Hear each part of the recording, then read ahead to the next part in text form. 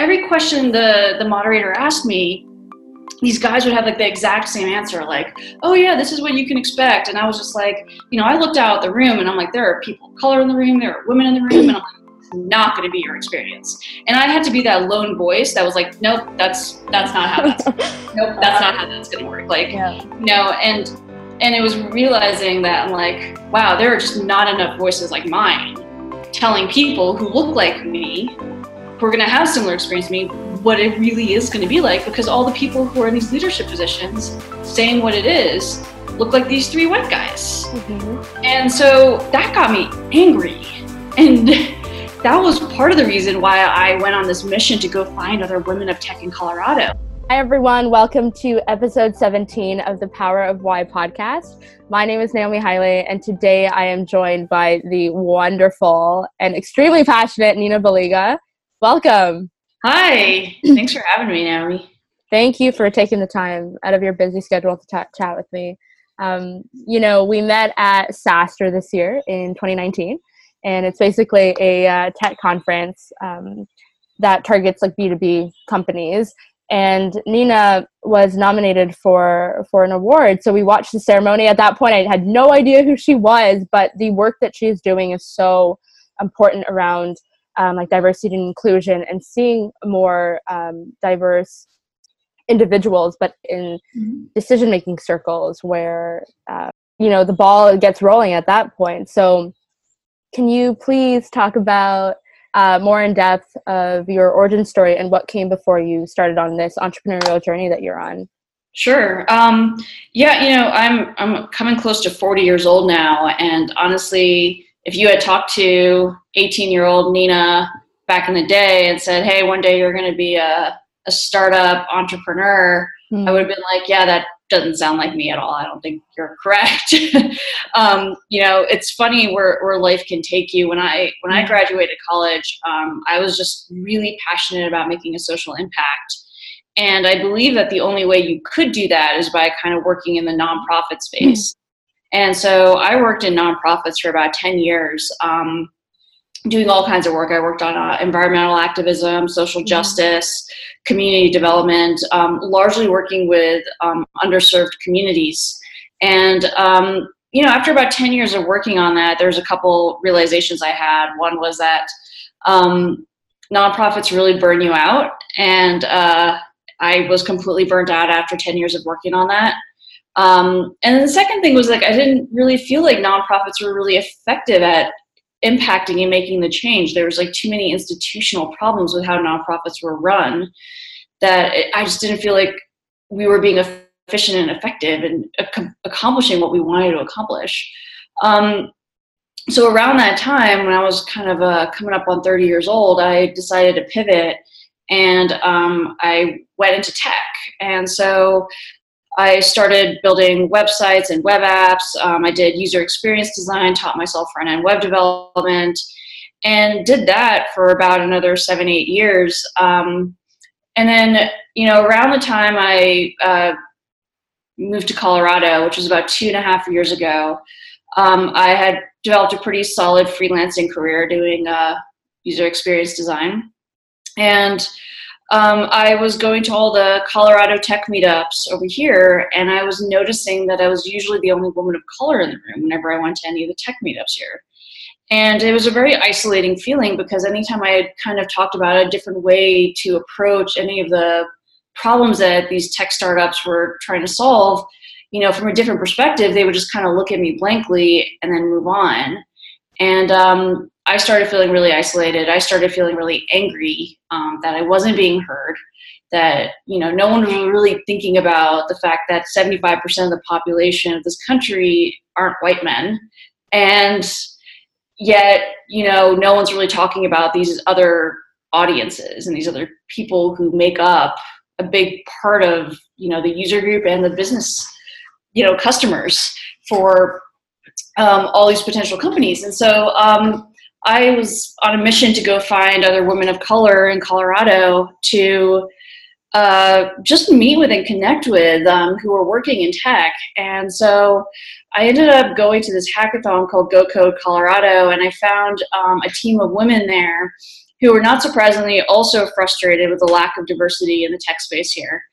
And over the course of a weekend, we built an app that would help hiring managers find tech talent from underrepresented communities from Colorado's colleges and universities. And, we pitched it at this competition. We ended up becoming one of the 10 teams that moved on to the finals with a chance to win $25,000 to create a startup.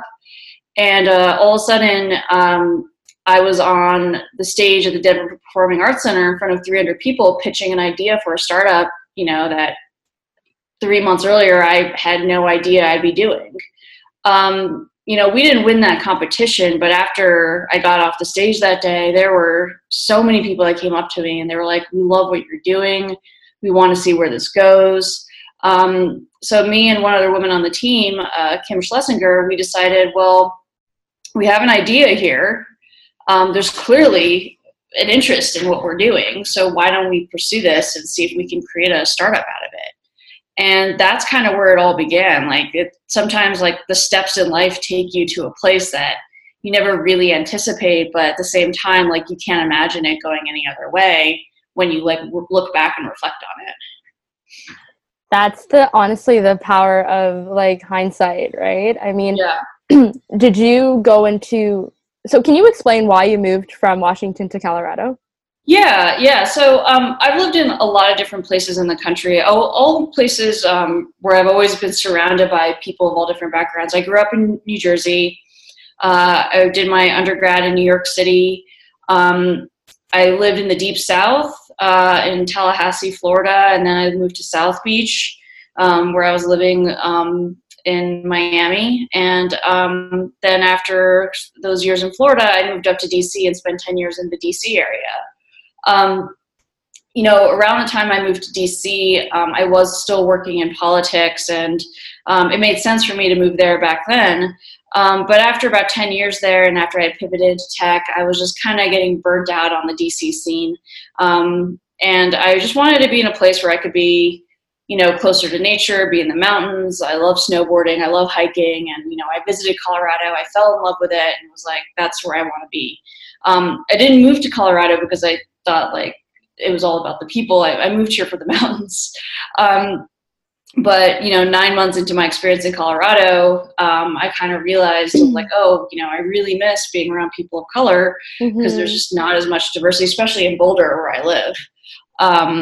And so it was one of those things where I moved away from DC because of the people. And then ironically, when I got to Colorado, I started missing people. And so I ended up having to find a new community of folks down here. And it was a lot harder to find that because there's a lot fewer of us here. Uh-huh. And so when you went to that hackathon and met these individuals for the first time, I'm assuming these women, what was that brainstorming session like? How long was the hackathon, and how did you guys pinpoint this problem and come to this, idea? Yeah, it was interesting. So it was a group of about 10 of us, 7 out of 10 of us were women. And, it was all one of those things where we each knew one person on the team. And so we didn't really necessarily know each other. So I showed up there and I actually didn't know anybody. I heard about this team forming through another meetup I had gone through, and they're like, "Oh yeah, there's this team of women that are getting together at GoCode. Here's their Slack channel. You can go join it and meet them." So I showed up there, we met, and it was just a 3-day weekend. So Friday, when we all got there, we met each other. And the requirements of the competition was you had to build an app over the course of a weekend that would use the data sets that Colorado was providing, and that would solve some type of problem that would, promote business in the state of Colorado, because this whole hackathon was sponsored by the Secretary of State. Okay. So when we sat down, we were like, okay, well, here are the things these are the requirements. So what can we build that meet these requirements? And like a lot of other people in the competition, everyone kind of was trying to reverse engineer a problem based on the data sets that Colorado had. And so we started by looking at all the data sets. We're like, okay, well, look, it looks like they're collecting data about, here's what the taxes are like in these parts of the city. Here's some information about, restaurant ownership here. We were just looking through all these different data sets and trying to figure out, well, what can we do with this data? But after looking through all the data, we were kind of like, well, what do we really care about? Like, instead of focusing on like, what can we make with the data? Why don't we think about what's the problem that we want to solve? Mm-hmm. And how do we go about doing that? And so we said, all of us were women in tech, and we're all like equally frustrated about the lack of diversity in tech. And so we're like, well, what if we could build something that could tackle this problem? So we landed on this idea, and then we spent time trying to look into the data sets to see if there was something we could build to tackle the problem using the data sets that were there. Strangely enough, and actually not that strangely, after we decided on that, we started diving into the data, and there was really only one data set that actually tracked race and gender in the state relating to tech. And that was how the universities and colleges were tracking like the race and gender by major and the graduation rates. So we were able to pull that data, but otherwise there was no like human related tech data that the state of Colorado was collecting. So 30% of the judging criteria was supposed to be based on how you used Colorado's data sets.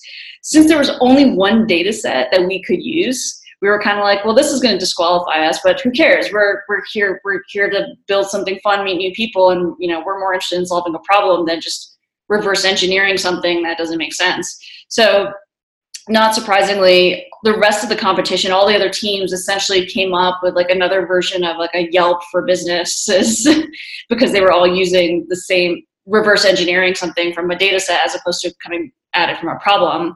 And we were one of the few ones that said, actually, here's a problem we want to solve. And I think when I was on the stage at that pitching it for the first time, I called out this data. I was like, you need to be tracking more of this data. Like, we only could use one data set because you only had one data set that was tracking this information. Yeah. If you were tracking this information across the industry in other ways, we would have a much more robust ability to tackle this problem. I think that probably resonated with the judges a little bit because that was when we got chosen. We were one of the two teams chosen in the Denver competition to move on to the finals after, I said that. So, yeah, like it was an interesting process. I think when you come at an angle from like tackling a problem instead of just following the criteria that a competition is, arbitrarily in a way created for you, you end up coming up with better solutions, like and more meaningful solutions. Mm-hmm. And it was coming from such a personal space with your group, right? With your team. And Absolutely. Did you, in the moment, like while you were pitching, what was going through your mind? Were you thinking, this is viable, this is something that we can actually take beyond the hackathon and implement? Because at that point you were doing freelance work, right? Yeah. Honestly, when I was pitching it, I didn't think that this was going to be a viable product that we would move forward with. It really was just like, this was a fun thing to do over the weekend. We've met some new people. We've built something that we feel great about and feel good about. But at the end of the day, we just built an app. An app in and of itself doesn't solve problems. You have to really think through like, what's the problem that you want to solve? You have to start off with like, what's the problem you want to solve, and then dive into user research and like start talking to people and identify pain points and then figure out how do you go about solving it. The whole concept of hackathons of like you build an app and then you like created a business over the course of the weekend, I just don't think that's how you build a business. So, I wasn't thinking about turning this into a business. Like the way it happened was, as a matter of fact, we weren't even planning on staying to the end of the competition. There were like 14 teams pitching that night. It was after a whole weekend of like working on this app, and we were like, well, we're not there to win it. This was fun. Like, let's just do our pitch. I think we were, randomly selected at pitch number 7. Mm-hmm. And pretty much all of us were planning on just like going home after our pitch and not even waiting to see who they announced as the winners. Funnily enough, though, like after we pitched and we were like seeing everyone else's pitch, we're like, no one's actually coming up with anything really that interesting or different. Yeah.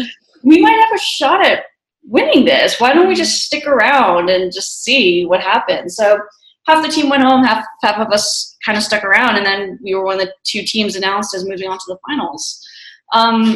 So, even after we like pitched at the finals at the Denver Performing Arts Center, the app itself still wasn't like the core of the business. Like the app that we built over the weekend is not the business that we have today.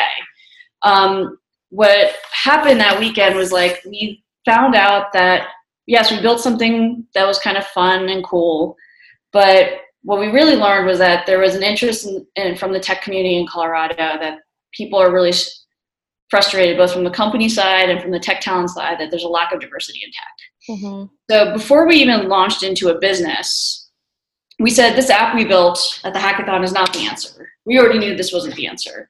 Yeah. But we said we need to find out what is the answer. What could we build to solve this problem? So the rest of that year, me and my co-founder started talking to companies, started talking to coders, developers, engineers from underrepresented groups, and asked them, what are your biggest pain points about, working in this industry? Mm-hmm. And what we were hearing from companies was that they were struggling to find and retain tech talent from underrepresented groups. Mm-hmm. And what we were hearing from the tech talent was that they were struggling to find companies where they could find out what a culture was like before they entered the door, where they could find out if they're going to feel valued and heard and have an opportunity to grow. And once we heard about all of that, that's when we started saying, okay, what is the product that we want to build? And at the end of 2017, beginning of 2018, we landed on this idea of creating the Glassdoor for inclusion. So we have built a platform where companies can create profiles and highlight what they're doing to create inclusive spaces. And tech talent from underrepresented groups can share their unique stories about what it's like to work at these companies. This is a completely different product than what came out of the hackathon, but the hackathon was kind of the impetus to start this journey into creating a startup. Mm-hmm. And so it was a really cool experience, and the hackathon probably gets the credit for like putting me and my co-founder together and getting me started on the journey. But the thing that we built that weekend is is dead. Yeah, because you listen to your customer. I think, a lot of the stuff that you met Sam at SaaStr as well, right? Yes. My partner, Sam. So we are also seeing this issue, and we live in a very government town up in Canada mm-hmm. called Ottawa. Mm-hmm. And, we're trying to build something to address this issue as well. And part of it was also getting out of our own head what we thought the problem was, what the issues were, and mm-hmm. going directly to the people that we're trying to serve and listen to what their actual issues are, right? Right. And try to solve for that instead of what we think their problem is. Right. And so what were the initial, you said you were, talking directly to the users or, who you were building the platform for. Mm-hmm. How did you go about doing that in a way that wasn't guiding them to what you wanted to hear necessarily? Yeah. So, my background is in user experience design and research. So I already had experience on how do you go about kind of identifying pain points and problems. Mm-hmm. So the first thing we did was we were very specific about, well, who is our audience? Who are our users? Who are we trying to build this for?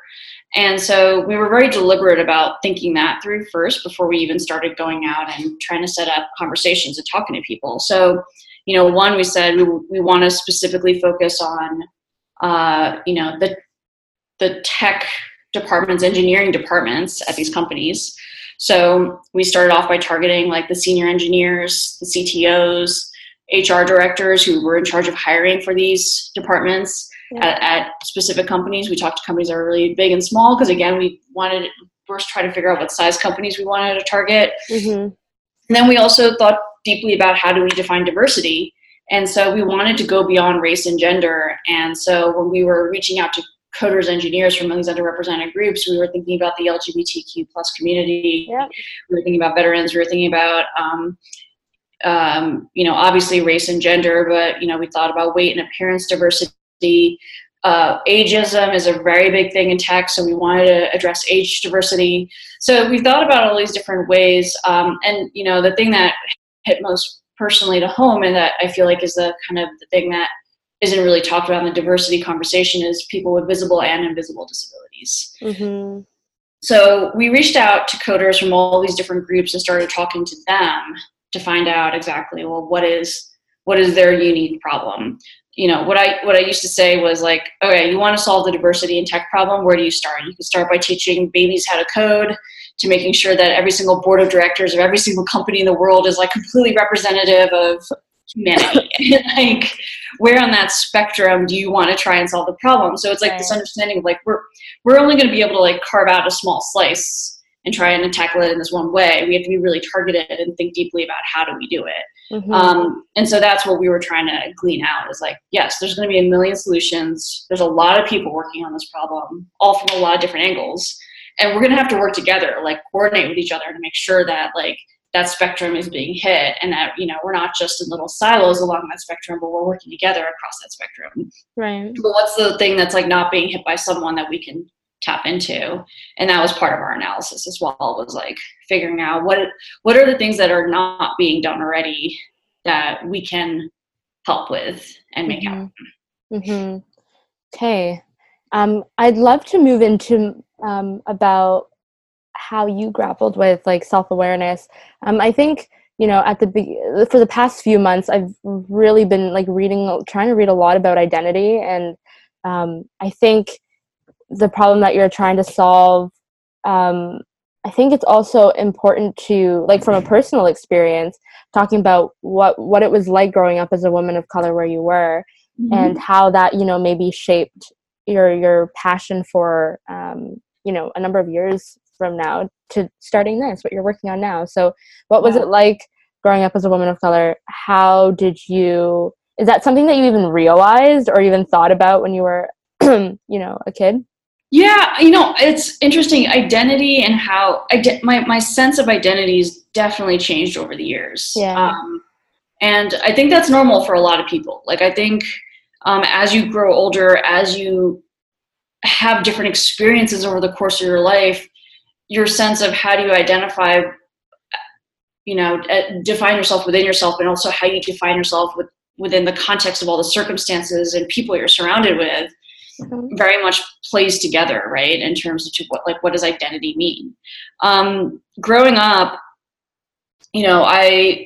being the child of immigrants was like definitely like a big part of my identity. Like, my grandparents lived with me, like, when I was growing up, and played a big part of raising me, which is very typical in a lot of Indian households.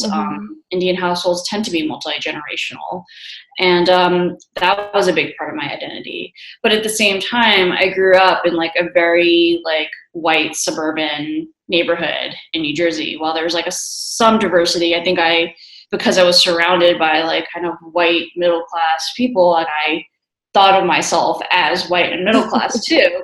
And it wasn't until like I went to New York City for my undergrad that I was like finally exposed to people of like a lot more different socioeconomic classes and backgrounds. And like, I got to work with people. Like I was, almost always working jobs while I was going through college.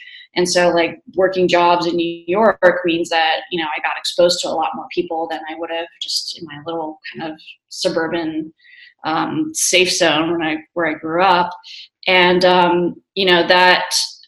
that defined me in a new way, because I was like, wow, like I actually relate to people from these other places more so than I can relate to some of these things that I actually grew up in. And then when I was living in New York, 9/11 happened. And I had just started a job that was like a couple blocks from where the World Trade Center was. And that was, talk about an identity change. Like, I never felt so brown in my life after those towers went down, because all of a sudden you walk up and down the streets of New York City as a brown person, you're very aware of how brown you are. And I had never felt that before. So, from 2001 onwards, based on the amount of discrimination, seeing like my brothers, my cousins, my family, just the way, especially the brown men, that were my friends and family were getting treated, and security and airports and everything was like, it was a complete shift in my entire perspective of the world. That definitely had an impact on my identity. And I think that's probably part of like what led to my activism in terms of like understanding my identity as a woman of color. Understanding the importance of allyship with other communities of color and other marginalized groups, because oppression is very much a systemic thing. And, one of the best ways to continue systems of oppression is to divide and conquer. And that's what we're seeing. And so while there's a lot of, what's the word I'm looking for? There's people in power really do want to keep power by making sure that they drive wedges in between our communities. And when I saw that happening firsthand, and I saw the intersectionality of our needs, how similar our experiences were, like, granted, like, I started developing like a much deeper sense of empathy for other people's experiences. And that's when I was like, we need to be working together towards this. And like, these aren't just issues in little bubbles here and there, but they're very much intertwined. So, that played a huge part in my identity, like from like kind of 2001 onwards. And like, the more I started working in community development work, working in activism, working in politics, all of that stuff, like really kind of shaped my identity today, which is to really understand that it's not just about, me as a South Asian woman, but it's like me as a woman of color and me as an advocate for other women of color, no matter what their circumstances are. And our personal experiences, like you have experienced a nonprofit space, you went into tech, so you've seen, I think, a breadth, and also because you were there for a number of years, have also seen a depth of different types of experiences. And I think having gone through that, you're able to maybe see the interconnectedness between these areas that maybe others aren't, because you were exposed to more. So what like personal, professional experiences do you think you draw on in your work now from the most? I think the biggest thing that I draw on is just like the level of like human interactions I've had with people of all different experiences. And then like understanding that your way of seeing things isn't necessarily just the right way, that there's like so many more ways to approach a problem than you could otherwise think about. And that once you've learned how to listen to people, once you've learned how to like truly listen, like step back and stop talking, just listen. I think that's probably like the skill that I draw upon the most, because every job I've had, the more you listen, the better you're actually at your job. If you can listen and digest and figure out how to use that information in a way that's going to be really strategic and meaningful. I'm a strong believer in the work smart, not work hard. And the way you work smart is by listening. And I think that's something that a lot of people don't think about, especially in the startup space and in the nonprofit space, where it's just like work hard, work hard, work hard. And it's like, well, just pushing out product for the sake of product doesn't do anything. But if you're listening to people to make sure you're building stuff that's actually valuable, then you're going to be able to make a bigger impact.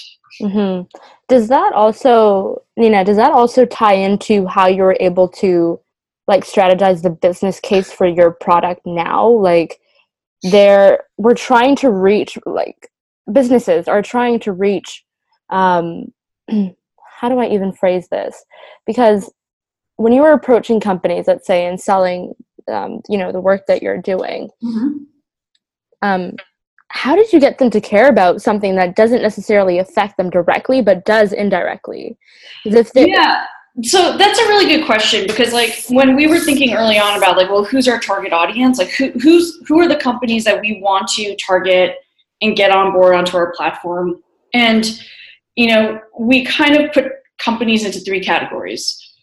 There's enough data and research out there that shows that companies that are more diverse outperform those that aren't. The data's already out there. It's been out there for several years now. The question is like, do the companies, like which companies actually believe that and are doing stuff about it and which aren't. Mm-hmm. So we kind of broke up companies into like 3 different categories. There are the ones who get it, understand it, and are invested in it and are trying to make it happen. That's like group 1. And that's who we're really targeting in the beginning of our journey as diversity. Mm-hmm. Then there's kind of group 2, which is like the companies that are like, oh yeah, diversity and inclusion is important, but we don't know how to do it, or we don't have the money, or the but ... companies. And those are kind of like the 5, those are the companies that we plan on reaching in 5 years from now. Like, okay. We're not going to be able to convince them yet that this is what they need to do, but they're open to it. They just need to be educated and learn that this is a worthwhile investment. There's a clear return on your investment by putting your money towards this, and you will see that played out. It's just not, these things don't happen over the course of a quarter. It doesn't happen over the course of a year even. Yeah. This is like a 5-year investment sometimes. And that's a hard sell to make to some of these companies. And then there's like the companies that we plan on talking to in 10 years. And actually, those are the companies that are kind of like, well, we're not going to have to even like make the business case, because in 10 years you're going to be forced to come to us because like the entire industry has outperformed you, and because you didn't invest in diversity today, 10 years from now you are just going to be so far behind. Who knows? They may not even be there. They may not even be there. So it's kind of like, if you still exist 10 years from now, then like you can come to us and, we can help you out. But, my thinking is like, I'm not going to even spend my time with you right now until you understand not only that there's a value for diversity and inclusion, but that you need to put your money there too. Mm-hmm. And so we're completely focused on on identifying and working with companies that are in our year 1 target, which is companies who already are saying we value diversity and inclusion. We already know what the value is. Now we want to put our money where our mouth is, and we want to make this happen.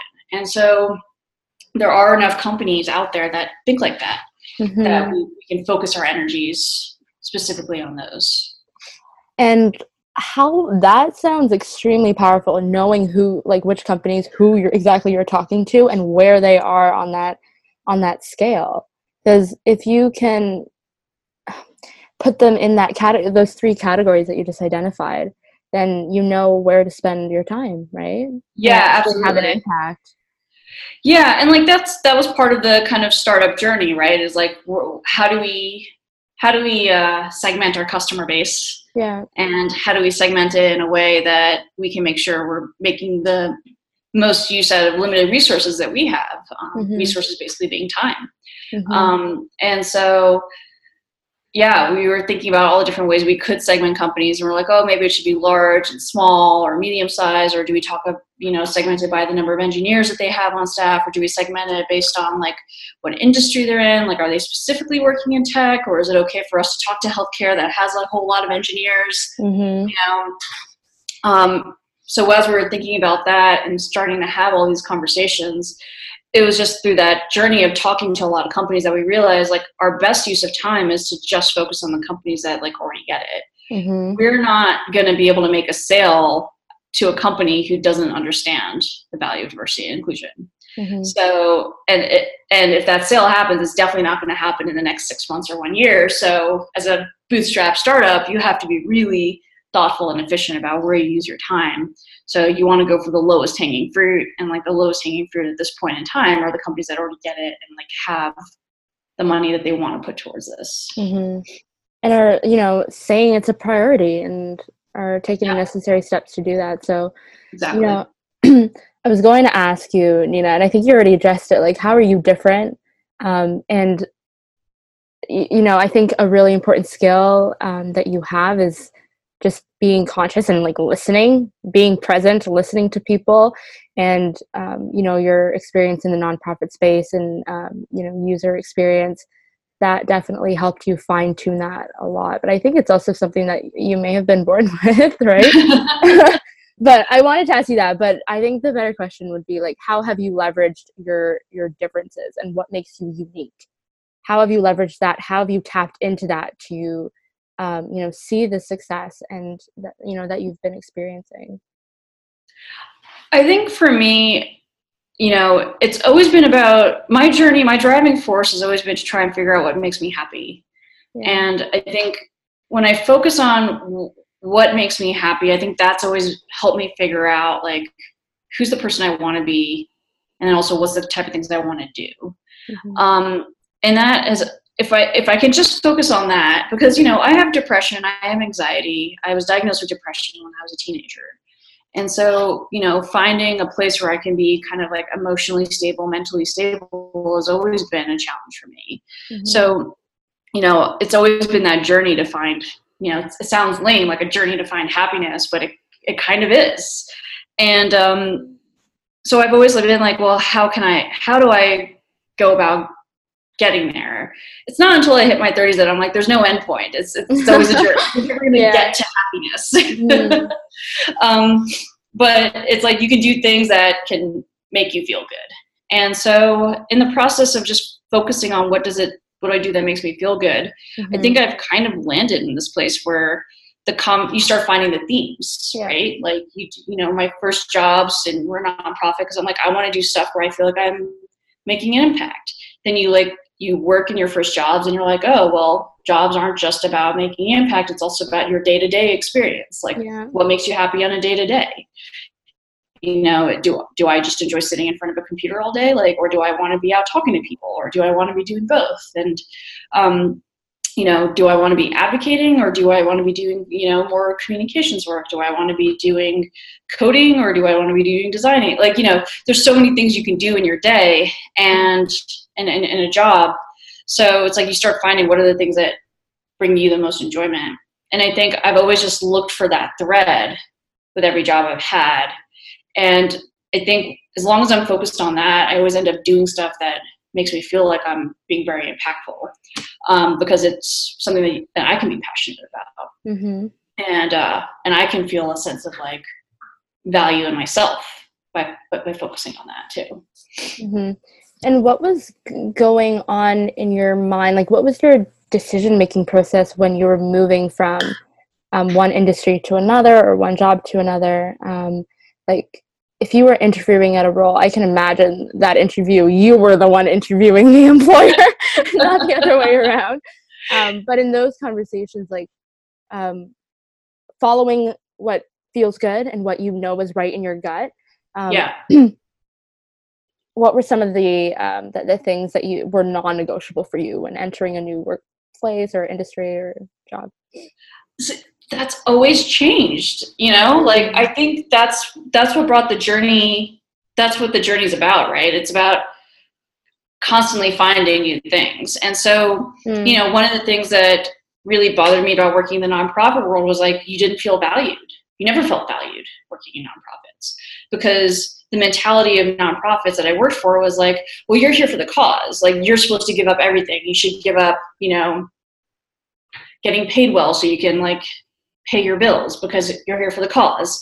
You should not care about your personal health because you're here for the cause. Like, that was like drilled into your soul working at, these places. And, it was because of that I was like, wow, this is really unhealthy. Okay, now I know what I don't want in a job. Yeah. I do not want a job where people think that the job is more important than your life.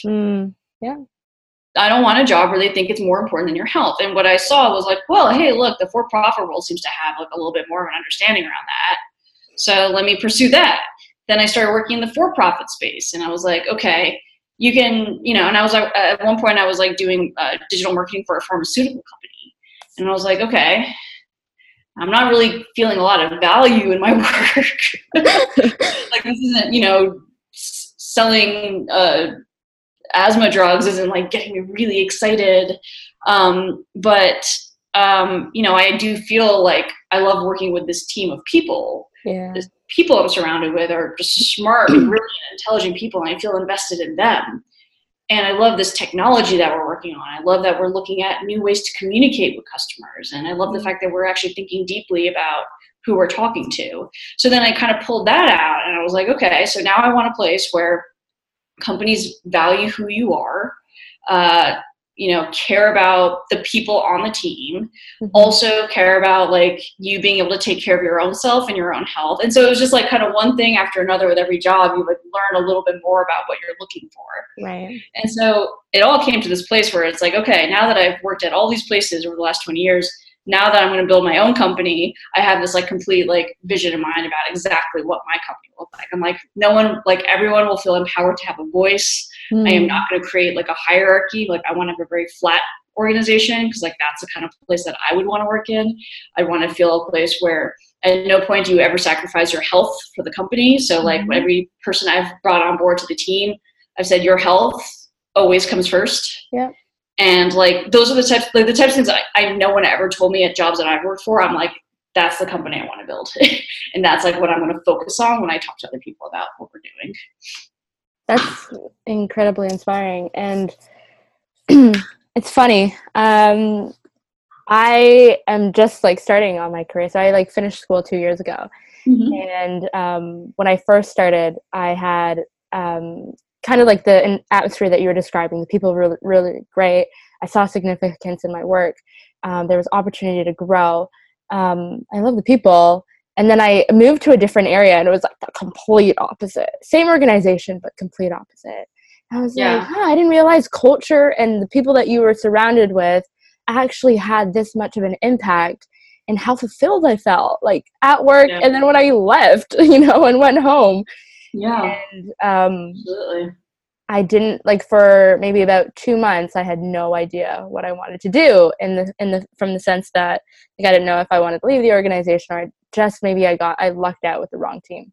Yeah. And so, but having that experience, I think you can learn from good and bad experiences. But having that negative experience, I think early on, definitely opened my eyes to being a little slightly better at identifying if I could fit here, or if it's an environment that actually cares about people and, your ability to thrive.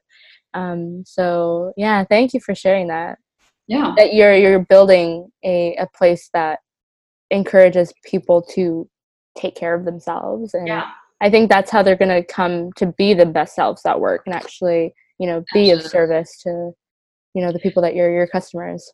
Yeah. Like I think you definitely build the best products when you have people who are really happy working for you, right? It's again, it's about working smart, not working hard. And so if people are happy and they feel like they're heard and they feel like they can be innovative and they can contribute, you're just going to have a much better business than one where you're just like, no, everyone works 18 hours a day and that's what we do. That's what we do. And there's a lot of both. I mean, there's a lot of startups with that attitude, and there's a lot of nonprofits with that attitude. Sure. Yeah, absolutely. What would be your advice for, like, to go back to the entrepreneurial subject, but like, what would be your advice for young people who are struggling to simply start doing the work that they want to do? I think, Mel Robbins says like motivation is complete bullshit because it's never there when you need it. Like you go, you sleep the night, before you go to bed, you're like, okay, tomorrow's the day. She says this in a lot of her talks, but like tomorrow's the day that I'm going to wake up and do A, B, C, D. And you're just like, you feel empowered, and you go to sleep and you wake up the next morning. You're like, yeah, I don't know who that person was, but it wasn't me. People I think hype themselves up with motivation and inspirational talk and don't actually get to doing. Yeah. So what would you say to those people who are stuck or feel like, they have this fantastic idea that they want to be working on, but may feel like, oh, what are other people going to think of me, or, judgment from others? But what would you say to them? Oh, man. You know what? I don't have good advice because I feel like everyone motivates differently, right? Like, you have to find whatever it is that sparks you, that makes you take action. To talk about what made me take action, because there was a moment, like the way I kind of told my story today, it sounds like everything was just kind of fluid, everything just kind of hit on each other. But like the fact is, it was more of a roller coaster, right? Oh, for sure. There were days where it was just like, I can't get out of bed, I don't know what I'm doing, I don't know like where I'm going. And then there are days where you're just like, all right, I know exactly what I need to do. And I'm just going to like jump and do it. And so then the question is like, when you have months and months of the days where you're like, I can't get out of bed. I don't know what I'm doing. For me, I can just talk about what happened to me. And for me, it was, there were these like key moments of anger. Anger was the thing that drove me to motivate, honestly. Interesting. And so there was like two key moments that I'll talk about that drove me to motivate to creating this startup. One moment was I was invited as a UX designer to speak on a panel for like one of these coding boot camps where they were going to talk about future careers to all these like, folks at the boot camps who were either thinking about going to boot camp or about to graduate from this boot camp and enter the tech sector. And so I was invited to speak on this panel, and they invited me like 3 months earlier, but they never followed up with me. And I emailed them the day of, and I was like, hey, is this panel still happening? It's on my calendar, but no one ever followed up with me. And they're like, no response. And then like, I was like, okay, well, I'm assuming it's not happening because it's like 1 hour before the panel. Oh my God. They're like, no, it's still happening. Can you come? And I'm like, okay. So I show up there, and it's like me and 3 middle-aged white dudes on this panel to talk about the future of tech and what tech careers could look like. And every question the moderator asked me, these guys would have like the exact same answer, like, oh yeah, this is what you can expect. And I was just like, I looked out the room and I'm like, there are people of color in the room, there are women in the room, and I'm like, it's not going to be your experience. And I had to be that lone voice that was like, nope, that's not how that's nope, that's not how that's going to work. Like, and it was realizing that I'm like, wow, there are just not enough voices like mine telling people who look like me, who are going to have similar experience to me, what it really is going to be like, because all the people who are in these leadership positions saying what it is look like these 3 white guys. And so that got me angry. And that was part of the reason why I went on this mission to go find other women of tech in Colorado. Like, that's what led me to go to that hackathon. I was really angry. So, that's like one example of like anger turning into motivation, which turned into action, which led to all of this other stuff. Right. A similar thing that also happened was I went to another tech panel where it was like 2 white guys on stage talking about the value of data and how you can use data to make good business decisions and all that stuff. And so they were talking about the data they're collecting and where they get their data. And I'm like, okay, so basically you're only getting data from your current users. All of your users are clearly just like white guys, probably within the 18 to 35 age bracket. Yeah. So you're missing out on like, I don't know, at least everyone the population, if not 90% of the population of potential customers. Right. Yeah. And I call that out. This room had like 100 people in it, Boulder. So I think I was the only person of color in the entire room. And I called it out, and they just kind of looked at me blankly, and they were like, well, there just isn't any other data. And I kind of thought, all right, well, I'm not going to get into a fight with you 2 guys on stage. But I kind of thought at least one person would come up to me afterwards and be like, hey, you brought up a good point. I'm like, no one did. That made me angry. And that made me take action again. So I think, for folks who are kind of like, how do I motivate to take action? I think you need to find out, like, what is it that's going to motivate you, right? Yeah. And I don't necessarily say like go put yourself in situations where you're going to get angry so you can do something. that might be the thing that works for you. It definitely worked for me. It wasn't intentional, but sometimes you have to open yourself up to some experiences that you might not be aware of that might actually make you do this stuff. Yeah, or even recognize because like that can happen in our day to day. I don't think we need to search for things that necessarily rile us up, but that's true. But be present, like recognize, I'm feeling this way. Why am I feeling this way? Right. Talk yourself through that. That's very fascinating. Yeah. Is there ever a sense of like when you are advocating on behalf of underrepresented groups, is there ever part of you that's like, no, Nina, don't say this? And how do you overcome that if that voice is in your head? I have learned to be comfortable with my lack of filter. I think I filtered a lot of myself growing up, and being in my 20s and 30s, I was like, I don't want to alienate people ever. And I think as I've grown older and I've gotten a better sense of my own self-identity, the need for a filter has decreased because I embrace my identity more. Mm-hmm. I embrace who I am. I embrace my thoughts. I embrace my beliefs more so than I ever did, because I don't feel like questioning it all those years really benefited me to the point where it was worth it. So I'm pretty conscious about not filtering myself and just being my authentic self and being true to myself. That's such a superpower. Yeah, I try. It's a journey. It's not like I've figured it out.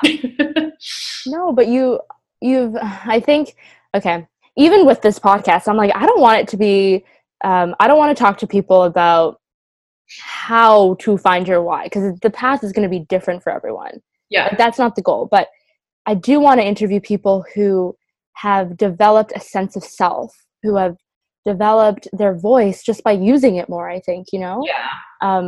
I think that's how you kind of are guided towards finding who you are and like creating who you are and all this stuff. So it does take practice for sure. And that roller coaster that you described earlier, I think looking back, everything seemed to have lined up the way it was supposed to, but in the moment, it doesn't necessarily feel like that all the time, right? Absolutely, yeah, absolutely not. You can look back and you see the chain of events, but no, it's definitely like there's pain. There's pain in that journey, and you have to be okay with that, and understand that some of this pain is going to lead. Some of this pain is just going to lead to bad stuff, and some of this pain is going to lead to good stuff, and like to say that you always grow from bad experiences, I don't feel like is a really authentic way to look at bad experiences. Some bad experiences are just really bad. But there are opportunities in some of these bad experiences to grow from it. And so it's a question of like, do you get up and continue, or do you just let it slide, or do you let it take you down? Okay. Thank you. I could talk to you forever, Nina. This is fun. So fascinating. And especially like around the self-awareness piece, I think why I was so drawn to that subject and so drawn to you is because upon first meeting you, that was very clear. Like, I know who I am. I know what I want. And that definitely comes from just doing shit, just like having like you just have to do a lot of shit. I think that's like the moral of the story. Just keep on doing shit and then you'll figure it out. Keep on doing shit, starting. Okay. And earlier I asked about like what would be your advice in terms of the motivation stuff and like starting doing work. Where should people start when it comes to learning more about themselves? I think it always comes down to putting yourself out there and trying new things. And like not being afraid to fail and just keep on trying and keep on learning. As long as you're like in that mindset of you're just on a learning journey. Yeah. And whatever it is, like learning to be more social, learning how to code, learning how to knit, whatever it is, just keep on pushing yourself out there to learn, and you'll end up opening doors that you just never would have really thought about before. Okay, fantastic. And the last two questions that I ask all my guests on The Power of Why is, the first one is, what is a resource, like a book, a podcast, a person early in your journey that changed your perspective and led you to where you are now? Yeah. So I was thinking about that because it's like, I feel like I've read so many different books that had like different influences at different points of time. But I was trying to think back, okay, well, really early on, what had a big impact on me? And I thought about the fact that I used to carry, like for 3 or 4 years, I used to carry a copy of the Lorax, Dr. Seuss's The Lorax, in my backpack with me all the time. Always had it with me. Because, I mean, this was back when I was like a real, like I'm still an environmentalist, but like that was like a really driving force behind me, and my passion was, the environment. And so here was this guy that's like, I'm the Lorax, I speak for the trees. This is way before the movie came out, which I never watched, by the way. I think the movie was an abomination just by looking at the preview. But, but yeah, like this idea of this being advocating for the folks, for others who don't have a voice and don't have anyone to advocate for them. from the environmental perspective, it was really obvious because it was like, no, they literally didn't have a voice. The trees literally don't have a voice. But I mean, now that I'm actually much more into advocating for other humans who do have voices, there's still something to be said about like how that, I think it resonated with me because I just want to be the person that raises awareness and wants to advocate for people who don't have advocates for them. And the way it's manifested now is that I want to give them platforms to talk, more so than me speaking for them. But that book really resonated with me. And so I think that's a good place to start, honestly, if you're thinking about, what is your journey? Like maybe look into some of your childhood books and see like, what was that thing that really resonated with like, I think at that point I was a teenager, but like for whatever reason, like teenage Nina was just like, this book's great. She knew exactly what she was talking about. Yeah. You touched, I feel like you touched on your why answering that question. Yeah. But if you, like, what's your why? What do you strongly believe that you're meant to do during your time here, Nina? I think my why basically comes down to just making as much of an impact on people's lives as possible for the better. I want to be here to be part of systemic changes that improve the lives of people who are marginalized and oppressed and don't have a voice. And that is going to always be the why that drives me for everything I do. And how it manifests is always going to be growing and changing. But I think that's always been the why behind a lot of the stuff. A lot of the stuff you've been working on. Thank you. Thank you so much for, being open to share your story. Everything about your story, I think, is incredibly inspiring for people. And I just want to acknowledge you for doing the work that that was always in you, I think, advocacy and speaking, as you mentioned, speaking for or providing a platform for underrepresented groups to share their truth. And, as hard as that can be sometimes, I think this is what drives change. This is what drives change to happen, is speaking about what is happening and not filtering, as you mentioned before, not filtering your truth. So Right. Absolutely. Thank you. Well, thank you for having me. This was a lot of fun. I'm really glad we got a chance to chat. Absolutely. And I know a lot of people are going to learn from your episode, so stay tuned. Thank you, everyone, for listening to episode 17 of the Power of Why podcast with Nina Baliga.